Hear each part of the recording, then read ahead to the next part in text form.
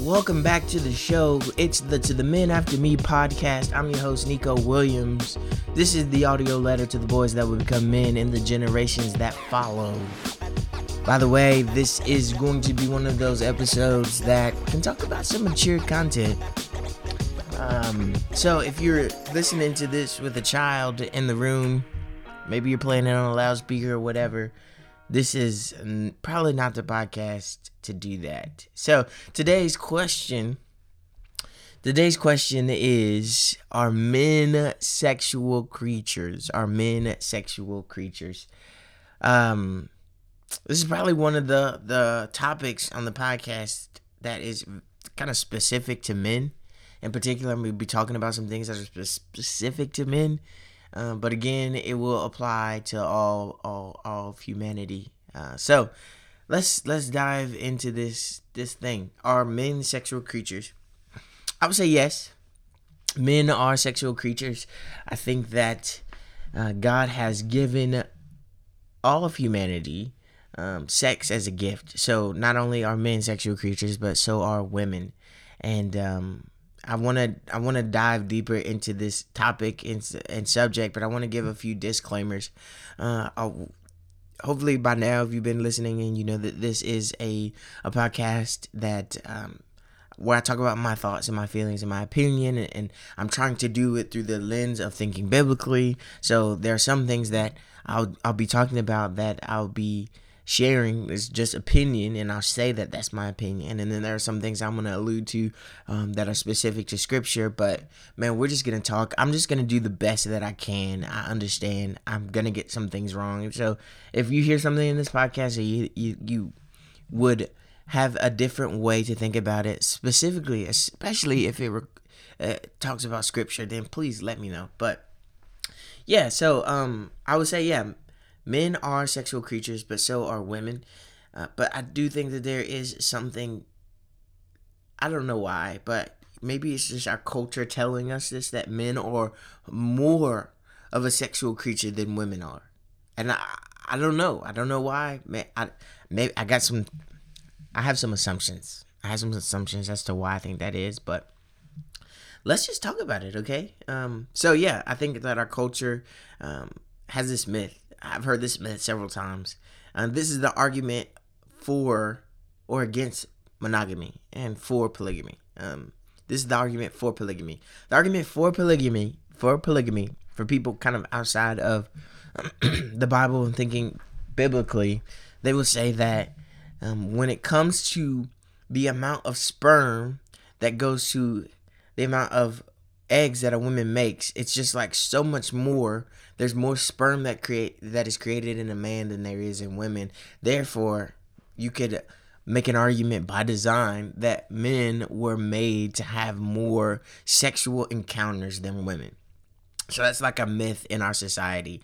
And I mean, I can understand where they're coming from. I can truly see kind of where they're coming from. But like I'm thinking biblically here. So like the basis of my worldview comes from what God says about humanity in the Bible. So in the beginning, in Genesis chapter 1, it says that number one, God makes man and woman in his image. Male and female, he created them and he makes them in his image. So God makes man and he makes woman in his image. And then what we see about God's idea about a loving relationship in the Garden of Eden, before there was even any kind of sinful fall, we see that man and wife were naked and they were unashamed. And so while it doesn't say this, I think that it alludes to this idea of Adam and Eve, the first man and the first woman, were having sex. They were having sex and they were unashamed about it. And so the idea is that in a marriage relationship, that's where sex is the most healthy state. It has the capacity to be the most healthy thing. So as we're talking about what sex is, I also love this analogy about what sex is. I think that sex is probably one of the most important pictures of the gospel that we could ever see. And when I talk about the gospel, I mean what it is that Jesus Christ has done to save us, okay? What it is that Jesus Christ has done to save us. The gospel is kind of um, climaxed. Oh, that was not a pun. That was intended. But the focal point of the gospel is seen in Jesus Christ on the cross. Okay, what Jesus Christ has come to do. He's come as a man, and he took the sin of mankind, and he died on the cross, and he was resurrected, and then he places his spirit into those who believe in him, and he empowers them for godly living. So I think that this is probably the sex act is probably one of the most important pictures of the gospel. It shows us what God has done for us. Let me show you how. When two people have sex, a man and a wife have sex, and they do it in the marriage covenant, what is happening is those parties are seeing the other person, all of who they are. They're seeing all of who they are, and they're saying, I accept you so much that I'm willing to connect myself to you. I'm willing to connect myself to you in this way. And for the man, he places himself inside of his wife. So that's what we see. We see a fullness. I see a fullness of you. I accept the fullness of you, and then I place myself inside of you. And so we see this in the gospel. What God does is he sees all of who we are, all of our faults, all of our flaws. He sees us in total nakedness, not just physical nakedness, but physical and spiritual nakedness. He sees all of who we are, and then he says, I accept you. I see all of who you are, and not only do I don't cast you out, but I invite you in closer and deeper. And then because of what Jesus Christ has done on the cross, he has paid the price. He's paid the penalty for our sin. He says, now I'm going to place myself inside of you, and we're going to live together. I think that's what the sex act is in marriage, and I believe that points us to what God has done for us. So, kind of going back, are men sexual creatures? Yes. Are women sexual creatures? Yes. God has given us sex as a good thing, and the best place for it to live is within the boundaries of marriage, because there's this idea that I am going to be with you no matter what. And so, if we take sex out of the marriage covenant, and we just have sexual encounters all of the time, I think it cheapens what it is that it's pointing to. So when we do it, when we engage in the sex acts before in marriage, it's within the boundaries of saying, hey, I'm going to be with you no matter what, through thick and through thin. That's what the marriage covenant is about. We're making the commitment to say, hey, I'm going to work it out with you. Why? Because God has reconciled himself with me. He has given me opportunity after opportunity after opportunity, and he has pledged himself to me.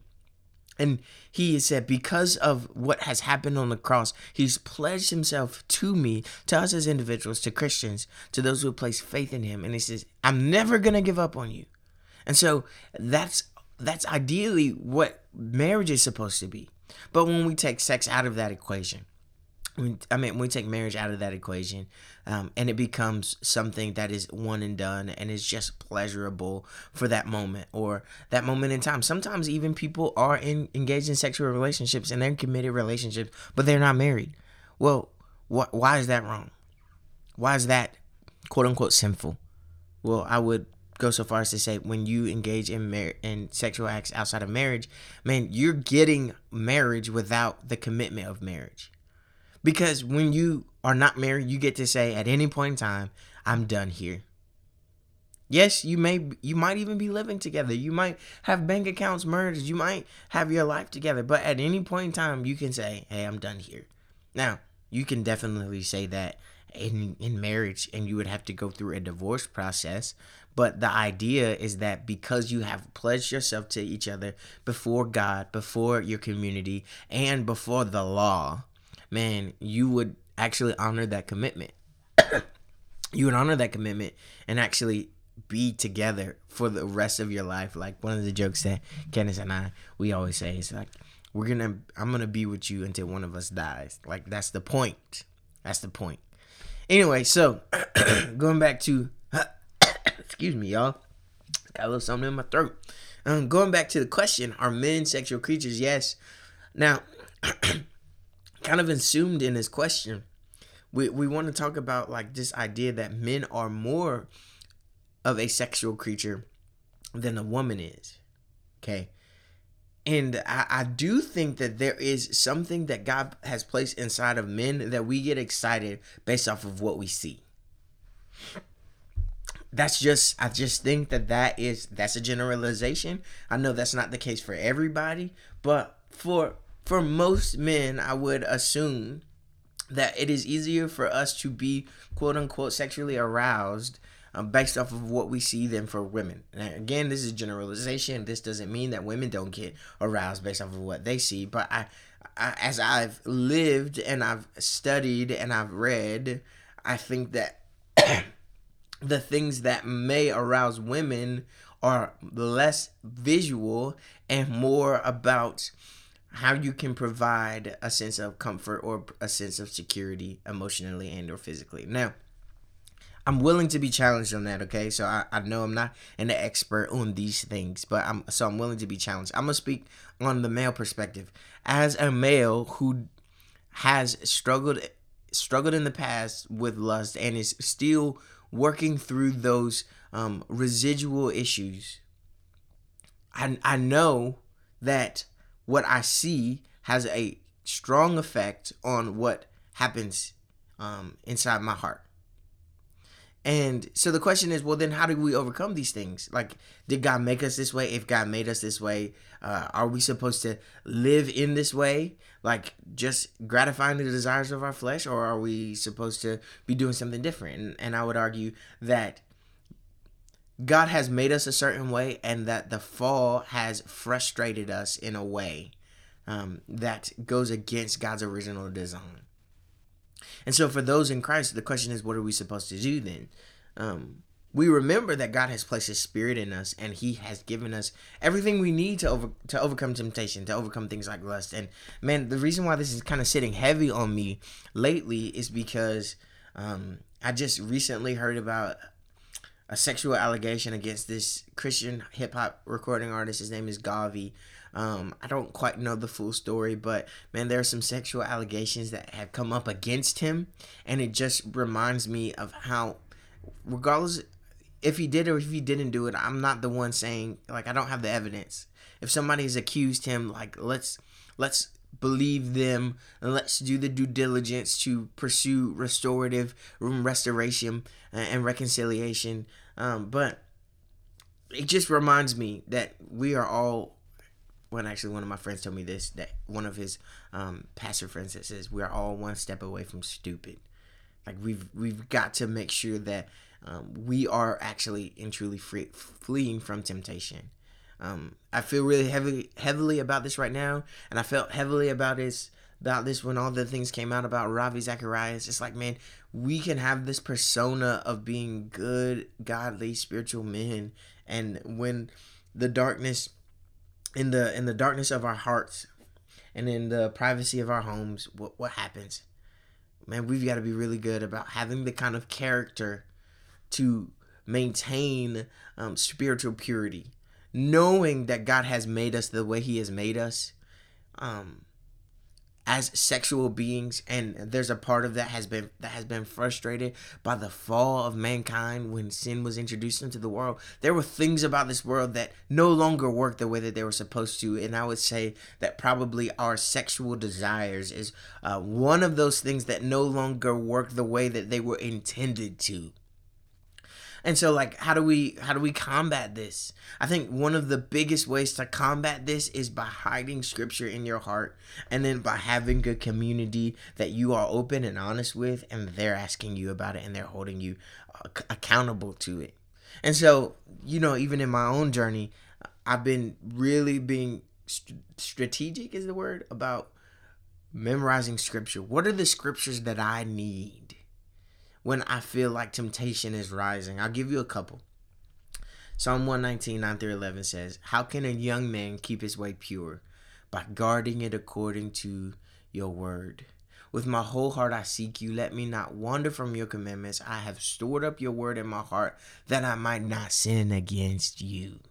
The psalmist tells us, like, this is how we guard ourselves from an impure way. We guard ourselves from an impure way by hiding God's word in our heart. Another word set of scriptures that has been good to me is Romans 6 and 7, and then Romans 6, 12 and 13. Romans 6 and 7 says, for we know that we have been crucified, our old selves have been crucified with him in order that the body of sin might be brought to nothing, so that we would no longer be enslaved to sin. For the one who has died has been set free from sin. Y'all, Christ has set us free from sin when we recognize that we've been crucified with him. We've been set free. If God's word is true, and it is, it's powerful. That's true of me. That's true of us as men. We have been set free from our sin. That doesn't mean it automatically goes away.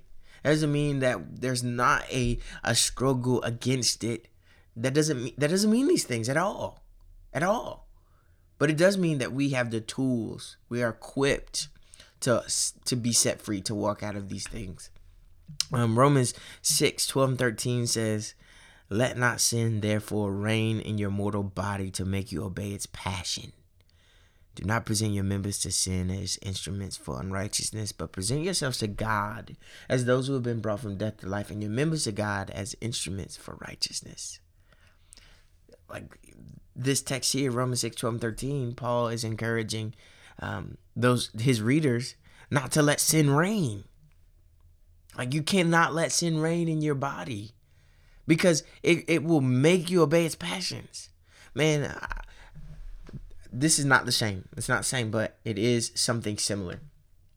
Man, as someone who has dealt with and is, again, fighting the residual issues that comes with sinful lust, it's not the same, but it kind of reminds me of those that are same-sex attracted. It's like, man, there's something inside of us that says, with almost every, like, when we're in the throes and the heat of temptation, it's like there's something inside of us that is saying, there's everything in us is saying we need to engage in this. But God's scripture and his word says, no, this is not what is good for us. Those that deal with same-sex attraction, I imagine that they deal with something similar. Something inside of them, almost all of who they are is saying, hey, we need to engage in this kind of activity, but God in his word and his scripture and his spirit says, no, that's not good for you. It's not good for us. So, what do we do? What do we do?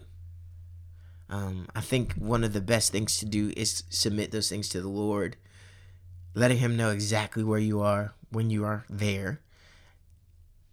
Reach out to the people in your life that can encourage you, and keep scripture in your heart. Keep scripture in your heart. You can also get rid of the things that like trigger you. And I know a lot of it for now, right now, and men, you're triggered by the things that you watch and see. That's just as we who are as men. And so, a lot of the times what you watch and see is the movies that you watch and the social media that you take in.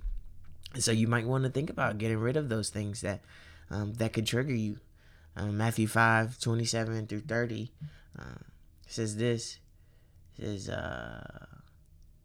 you've heard it said, you should not commit adultery. But I say to you, anyone who is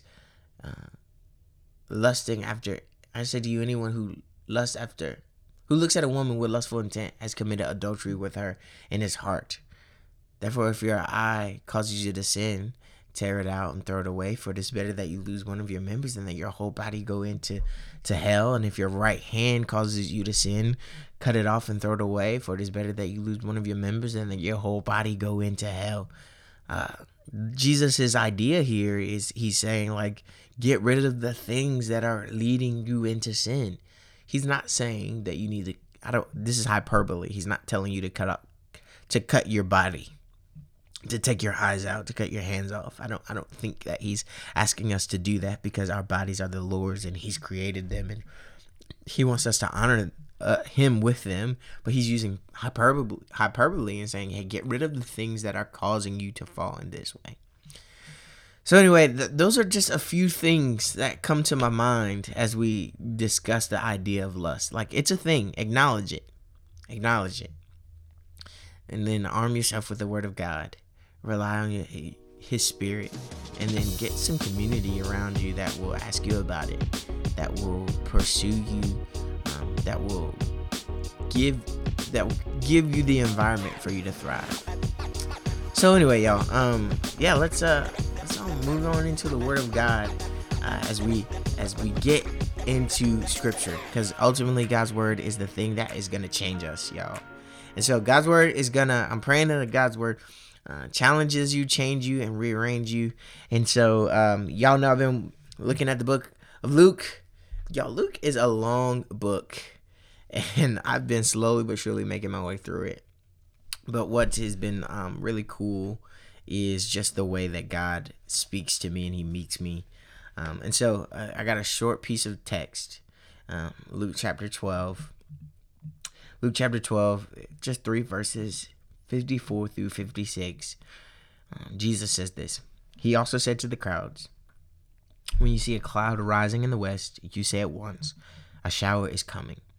And so it happens. And when you see the south wind blowing, you say, 'There will be scorching heat,' and it happens. You hypocrites." Verse 56 says, "You hypocrites, you know how to interpret the appearance of earth and sky, but why do you not know how to interpret the present time?" So I was reading this in my quiet time, and it just felt like, Jesus, it seems like you're frustrated at these people, and I'm having a hard time understanding why. So verse 54, he's talking to the crowds, and he's saying, like, you see when the cloud rises, and you say, you know that a shower is coming.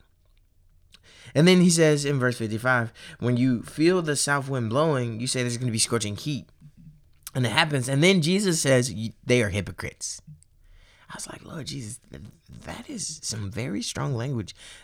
You're talking to your follower, like the people that you're teaching. Why are you calling them hypocrites? Like, what is the idea here? And as I was just thinking about these things, it seems like Jesus is not mad that they can predict the weather. Doesn't seem like he's mad at that. I think that Jesus is more upset because they know how to interpret the signs in the weather, in nature, but they don't know how to interpret the spiritual signs of the now. And probably this is an issue of concern. Like, what is their greatest concern? Like, this is like Jesus is speaking to a farming culture. The reason why they know how to interpret the weather is because it's pretty closely related to their ability to survive and make money. It's their job. They can interpret the weather because it's important to them. But Jesus is looking at them and he's saying, hey, you know how to interpret the weather because it's important to you, but you don't know how to interpret the spiritual signs of the time. Like, if you knew how to interpret the spiritual signs of the time, you would understand that I'm the Messiah that the scriptures have prophesied about. You would understand. You would understand the times that we're standing in. You would understand who I am and what I came to do, but you don't, because your concern has been elsewhere. And Jesus began to ask me that same question, like, what are you concerned about?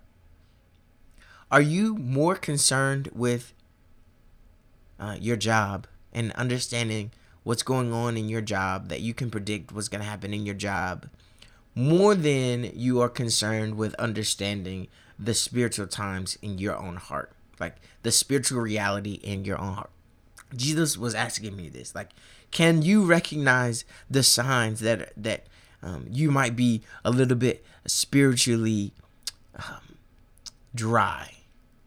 Like, can you recognize the signs when you are not intimate with the Lord? Am I able to recognize those things even before it happens? Because where is your concern? Are you concerned with the things of God in this way? What about he started to ask me, what about, can you interpret the signs, the spiritual signs in your wife and the people that you lead? Or are you more concerned with things like the podcast that you got? or whatever it is that has your mind. Like, and so I'm asking you now, like, are you more concerned with the things of your job, or the things like the football game, or whatever, the Instagram models? Can you your social standing, are you more concerned and can accurately predict what's going on in these realms, but you don't have the eyes to see what God is doing in your life spiritually? So it just pushed me to pray. It pushed me to pray for myself. It pushed me to pray for those that I lead. It pushed me to pray for those that lead me. God, would you give them spiritual eyes to see what you're doing? Jesus has already come. We have him in scripture. He's already come. He's already done the greatest thing that he could do for us. So, Lord, would you give us the eyes to see and understand that, but also would you give us the eyes to see what you're doing in our lives in the day-to-day? So this is just a few things that the Lord was kind of doing to me through these 3 verses. It's something that I had to sit with. Lord, what are you doing? Give me the eyes to see it. Well, guys, this has been another wonderful episode. I know it's been heavy. It's been heavy. We're talking about some heavy things. But I appreciate you for coming along on the ride.